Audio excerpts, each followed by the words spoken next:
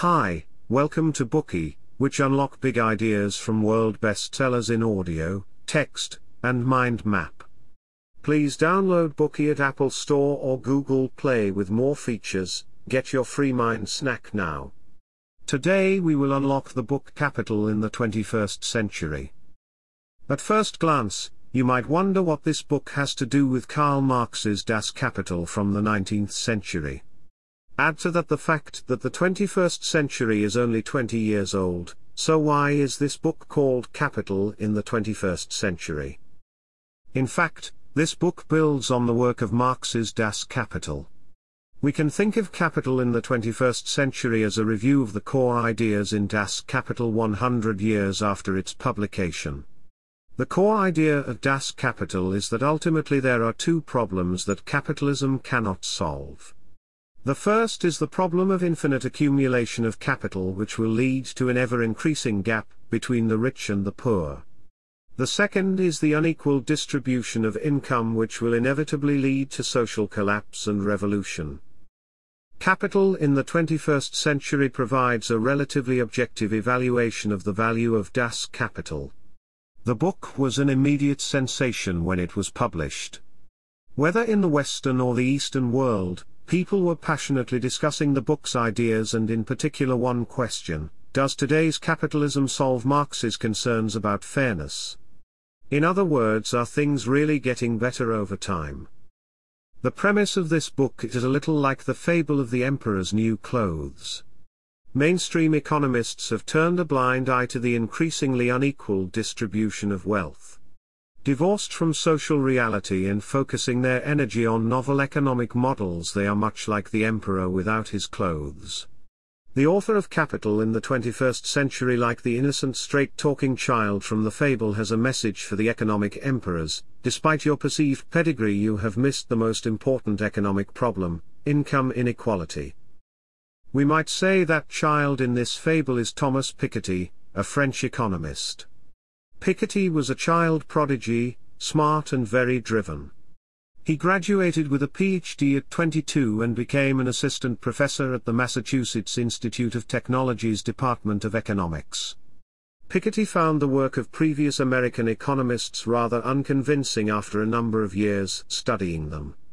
So at 25, Piketty returned to Paris and set out on his own to study capitalist theory.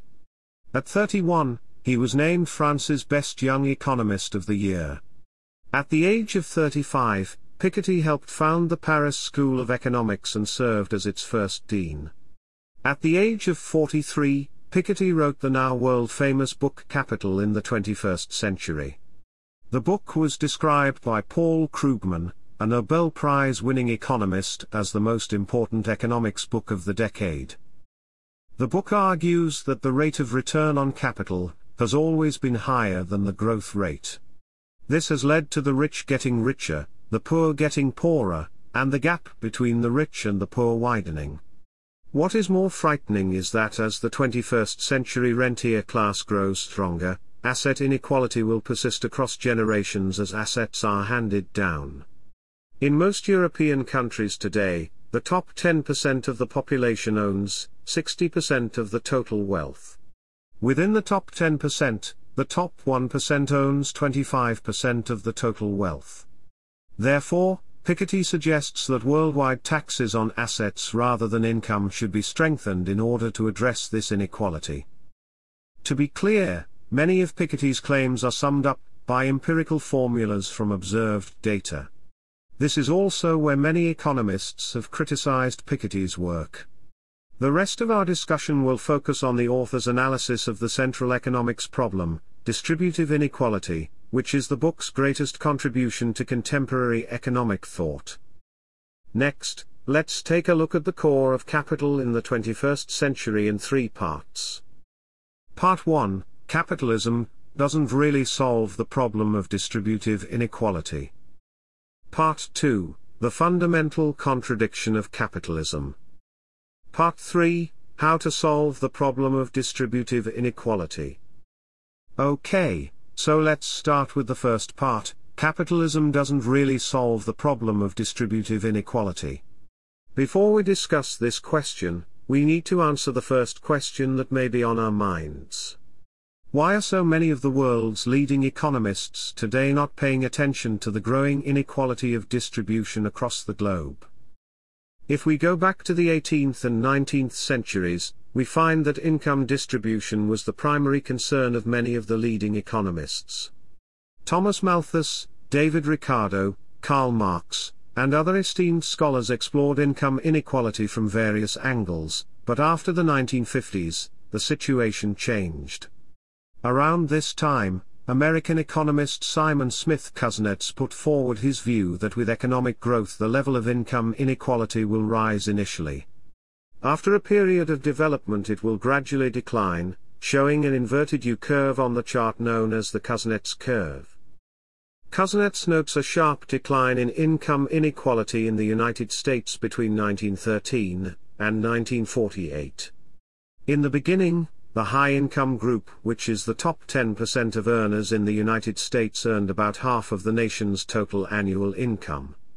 But by the late 1940s, that number had plummeted by more than a dozen%, and the top 10% of earners only pocketed less than 35% of the total annual income. That's roughly half the income of the poorest 50% of Americans. So it seems clear that income inequality had declined. Kuznets believed that the improvement of income inequality was not necessarily the result of policy intervention, but was instead a result of the internal logic of economic development.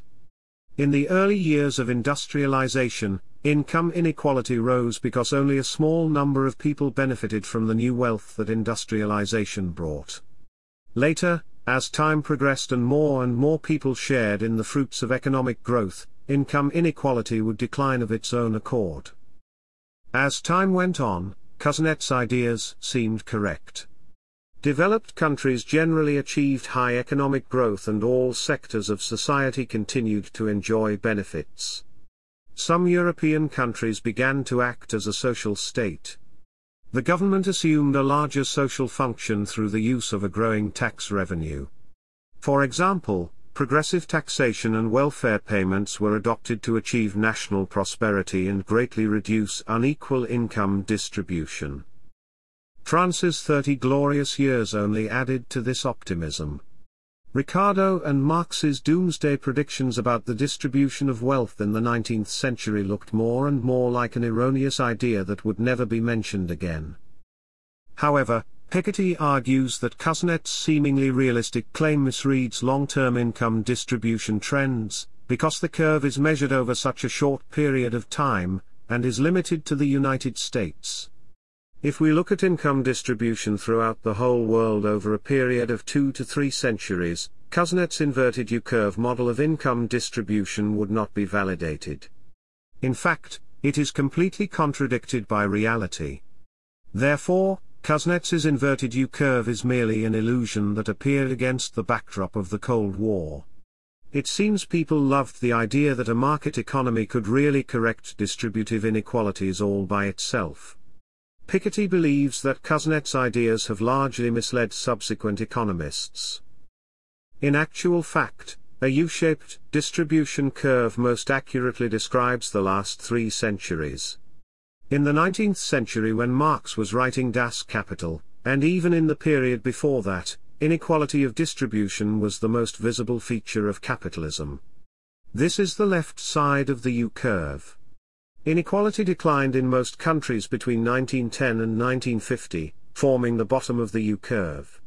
This decline was mainly due to the First and Second World Wars and policies designed to cope with the impact thereof. Income inequality was also less pronounced between 1950 and 1980 thanks to post-war economic recovery growth. But from the 1980s, most governments had recovered from the war and began to change economic policy. Political forces again began to dominate the direction of economic distribution, and the tax and financial systems changed dramatically. Until the 1960s, for example, the top marginal rate of income tax in the United States remained above 90%, meaning that top earners would be taxed at 90% on some of their income. This tax then fell consistently through the 1980s, reaching as low as 28% after the Reagan Revolution. This loosened the restriction on capital and again allowed for inequality in income distribution to increase. However, this time it was even worse than in the 19th century. This is the right side of the U-curve. According to Piketty, an even more worrying danger lurks behind the U-curve. It is also one of the book's central ideas: the long-held forces that promote instability and inequality do not diminish or disappear on their own. After the freeing of capital in the 21st century, we see an increasingly pronounced rentier class, including the phenomenon of super-inheritors and super-managers. In Piketty's book, national income comprises two parts: capital income and labor income. Capital income is the money produced by money. Labor income is the money produced by manual labor. In both cases, the inequality of distribution is very high. The emergence of super-inheritors reflects the inequality of capital income. If you have read European novels from the 18th and 19th centuries, such as Honoré de Balzac's Père Goriot and Jane Austen's Sense and Sensibility, you will know that the inheritance of wealth was a popular storyline of the time. In Sense and Sensibility, John Dashwood inherits the vast Norland Park estate, bringing him £4,000 a year, more than 100 times the average income at the time. In Père Goriot, the title character sacrifices everything for his two daughters by giving them dowries of 500,000 francs each, earning 25,000 francs a year in interest, or 50 times the average income of the day. At the same time, Balzac and Austen's protagonists were content to keep dozens of servants at their service. For the most part, these servants' names are never given, a sign of the depth of the divide between rich and poor. The Industrial Revolution reset the fortunes of these super-inheritors. Orson Welles described the situation in his film The Magnificent Ambersons. Super-inheritor George once enjoyed a rental income of $60,000 a year, 120 times the average income. But in the early 1900s, his business was crushed by the growing automobile revolution. He eventually had to find a job, earning a paltry salary of $350, much lower than the average. The subsequent war was a devastating blow to the rentier class, but this has changed in the 21st century, where wealth inheritance has returned as a major source of inequality, bringing the rentiers back into dominance. In France, for example, about half of the income of the top 1% earners today comes from inheritance. According to Piketty's estimates, for those born after 1970, inherited wealth will account for a quarter of their lifetime wealth resources. From this point of view, inheriting wealth is as important to modern people as it was to those born in the 19th century. This is capital income inequality. The phenomenon of the supermanager reflects the inequality of labor income. This seems to be a peculiar phenomenon among the Anglo-Saxons in Europe and the United States. These supermanagers are paid hundreds of times the average worker's salary and are unaffected by the global economy. Despite the fact that it is also almost impossible to pinpoint how much they are actually contributing to society. This phenomenon can be understood in terms of opportunity cost. Opportunity cost is the cost or loss of potential income that an enterprise pays for choosing one option over another. Imagine a big company with $10 billion in annual revenue. Should it pay its supermanager $1 million, $10 million, or $100 million? There is no reliable way to measure the marginal productivity of using these managers. That is, there is no way to measure how much these managers contribute to the firm's revenues. From a psychological standpoint, the company is likely to prefer the manager with the highest price on the market. This is because from the company's point of view, if you miss hiring this manager, you may miss an opportunity to gain more revenue. The opportunity cost is very high. In Piketty's view, this high opportunity cost also comes from the fact that managers often have the power to decide their own payment. So when the tax policy is not right, for example a progressive tax rate that is too low, supermanagers are willing to pay themselves ridiculous salaries, because most of the money will go into their pockets. On the other hand, if the progressive tax rate stands at 70% or 80%, they have no incentive to do so. So that's part 1. Capitalism doesn't really solve the problem of distributive inequality. Cousinet's inverted U-curve is a historical illusion, and the positive U-shaped distribution curve is in fact the best way to represent the last 3 centuries. In today's world, the income distribution gap is widening again, perhaps even more seriously than in the 19th century.